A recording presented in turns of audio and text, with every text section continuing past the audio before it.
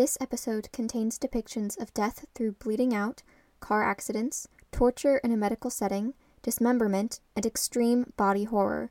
If any of these topics are difficult in any way, please join us on another adventure. Thank you. The blood isn't clotting. I don't know why. I've just been sitting with my back against one of the truck's huge wheels and the blood hasn't stopped. No sign of the wolf either, just me in the dark woods, and I don't see the road anymore, Ben. It's like it disappeared as soon as we crashed off of it. There wasn't much concrete on it before either, but now there wasn't even a clear spot in the trees where it should have been. I keep hearing noises and I can't tell if they're real. There's sounds that I've never heard animals make. Someone's laughing, I think. Toto, I don't think we're in Kansas anymore. I think I have to hurry this shit up. I'm not sure how long I've got left, and I haven't even gotten to the good parts. I gotta finish this before I die. I have to, otherwise what was it all for? This story, Sasha, tell the fucking story. I told you about meeting Katya, leaving out the story. You were pretty, but I wasn't stupid enough to trust you. Not as much as you wanted me to, anyway. I'm not sure she should even be in here. Yes, Ben, none of us should be in here. That's what I've been telling you. That's not what I meant. You looked uncomfortable. You always looked so goddamn uncomfortable. I decided to let you off the hook. What did you mean? I'm not convinced there's anything magic about her. She could just be mentally ill. Maybe she's hallucinating. You think she's hallucinating? I haven't seen anything to convince me otherwise. I had.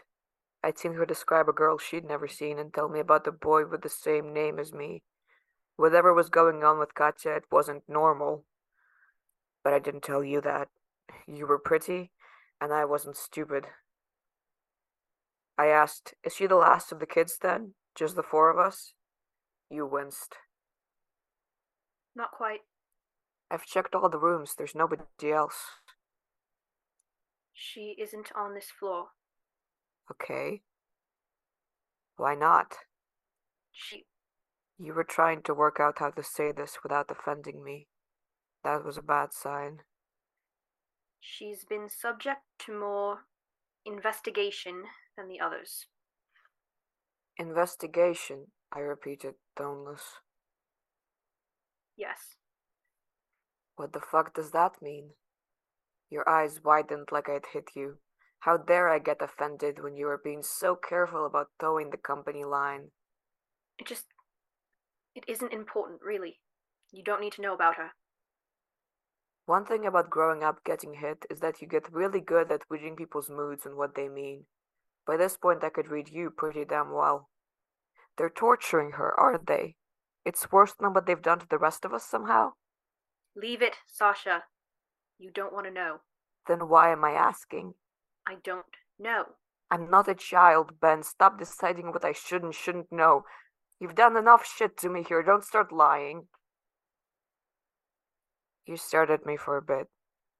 Then you got up and gestured for me to follow. Just like that.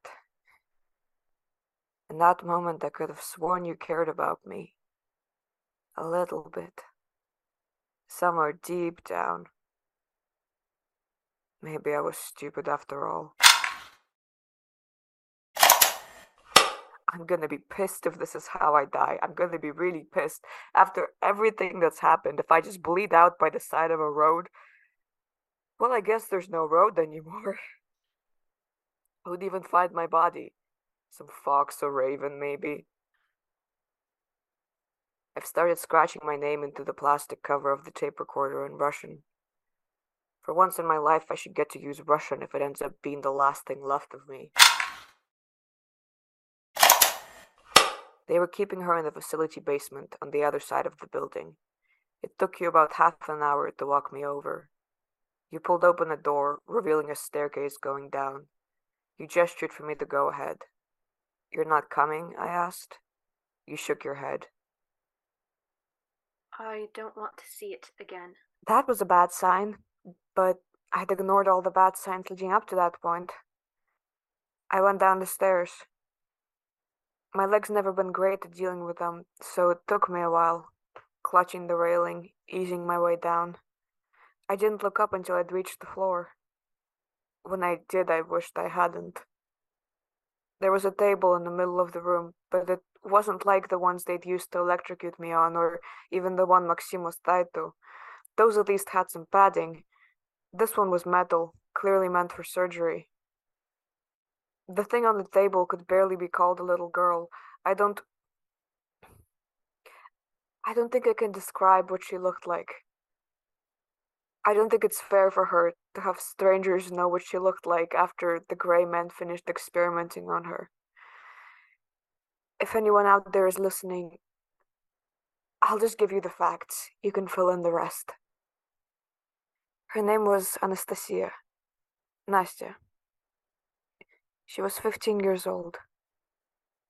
She used to have thick brown hair that came down to her waist. She was a beautiful girl. She lived in Moscow with her parents, but we won't hold that against her. I threw up the first time you took me down to see her, and I felt so guilty about it that I begged you to take me back the next day just so I could apologize. It took 3 more visits before she talked to me. I say talked. She rasped. Her vocal cords weren't working very well, but she did the best she could, and I waited for her to get the words out. Nobody had talked to her in a while. Once she started talking, she told me what had happened. She'd been in a car accident with her parents at the end of January. Which year? She didn't know anymore. She hadn't seen the sun in a while. The road had been covered in black ice, and her father had been driving carefully, but there'd been a sharp turn, and the brakes in the family car had given out. They'd gone off the side of the road into a ravine. Nastya had blacked out for a few minutes. When she woke up, her parents were dead. Her father's face had gone through the windshield. Her mother had been suffocated by the airbag. Nastya was supposed to be dead, too. She was supposed to be dead. They were in the middle of the woods. They'd been going camping.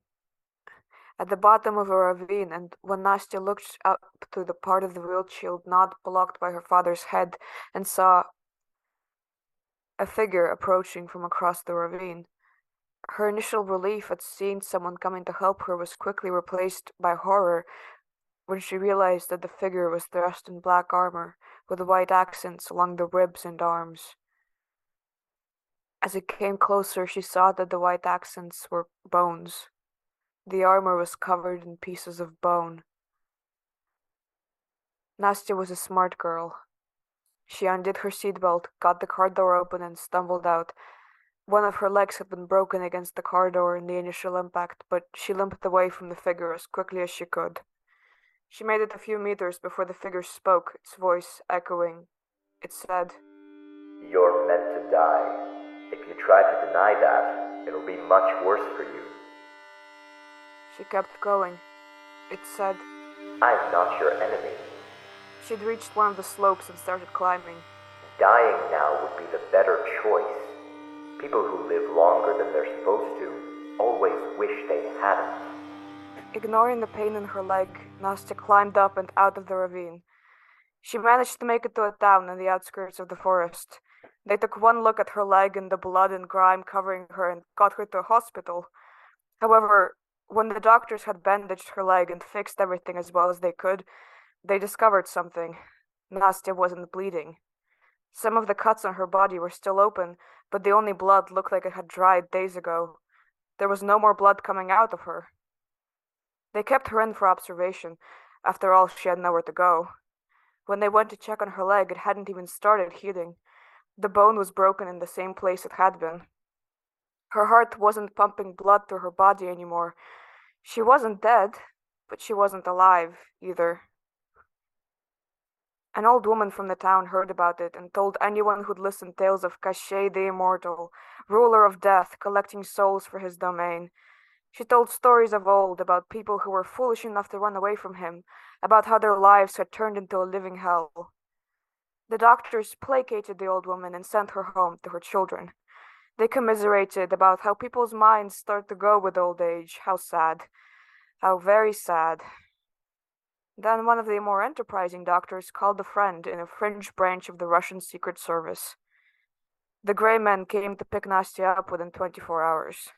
Their sedatives didn't work on her sedentary blood, so she got to stay awake for the long drive to the vicinity. When she got there, they took her to the basement. The first few days were decent, if annoying. Blood tests, blood pressure cuffs, detailed questions about her life starting from birth to her 15th birthday. Then they started cutting. They cut off patches of her skin at first, small ones. It stung, but she put up with it. She knew it would only get worse. Nastya was a smart girl. They cut her fingers off, one after the other. She understood then why they had put her in the basement and why the walls had blankets attached to them. Sound insulation is always important, even if there's nobody there to hear screams. The Grey Men were very professional about these things. They cut off one of her hands at her wrist, then at her elbow, then her shoulder. She wouldn't die. She couldn't even bleed. They cut into every artery they could find. They cut off her broken leg completely. They opened up her stomach and removed her organs, one by one, starting with her appendix and ending with her lungs. When they were done, they didn't even bother sewing her back up. They just left her, a living skeleton, to lie in their basement. She couldn't die. Could she feel pain? The blankets on the walls made sure that no one had to find that out. By the time I saw her, she'd been emptied out almost completely. They'd left her eyes, out of some sense of propriety, or because they hadn't gotten to removing them yet. I asked her if she regretted it. She couldn't nod her head, but the look in her leftover eyes was answer enough. People shouldn't run from death. When it comes, it's time. It may not feel like it, but it's the force that knows better than you. I have to believe that. Otherwise, it's all just pointless. If death is random, then what hope is there? Funny that I'm telling her story now of all times.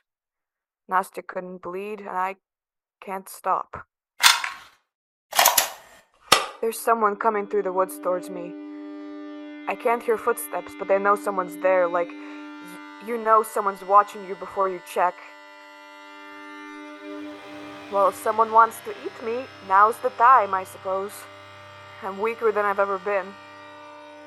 Who's there? 3 guesses. Ah, shit. Is that your first guess? No. I know who you are.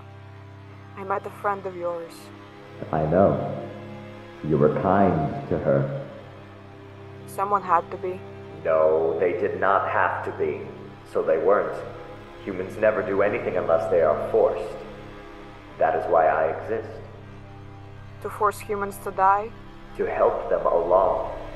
Isn't that kind of you? Yes, it is. Is that why you're here? Because I'm dying? Yes. Do I get to say in this? Yes. You have seen what happens when someone says no. Can I bargain? What will you offer me? A fiddling contest? A story.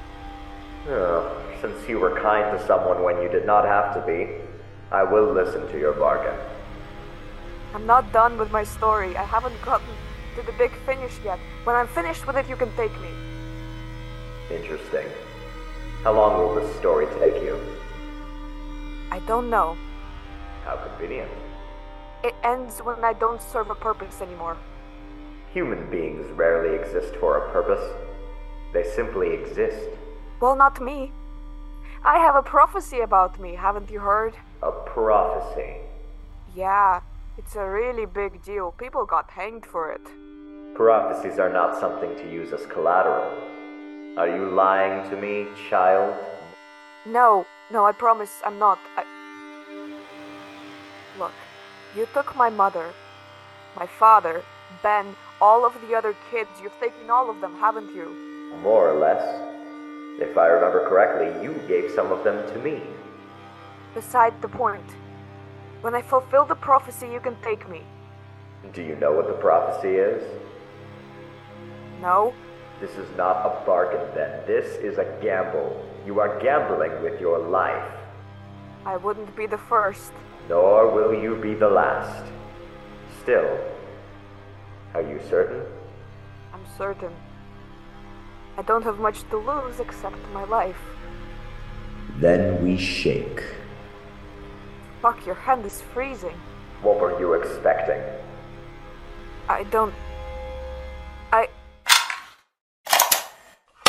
Fuck. I just woke up. My back is killing me. This is why people tell you not to sleep sitting up. I could have sworn something important happened. I guess it must have been a dream. That'd been nice and convenient. If the weird shit that happened to me could just be dreams, that'd be so nice.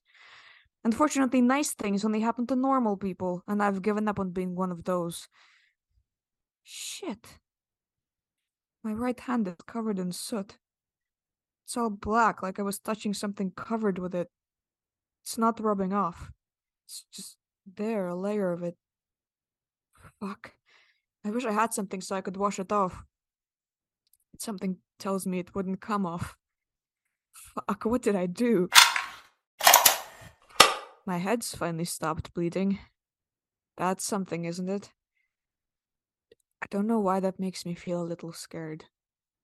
Fuck, where's the wolf? I did much less stupid shit when he was here, I swear. There's nobody to stop me from being dumb now.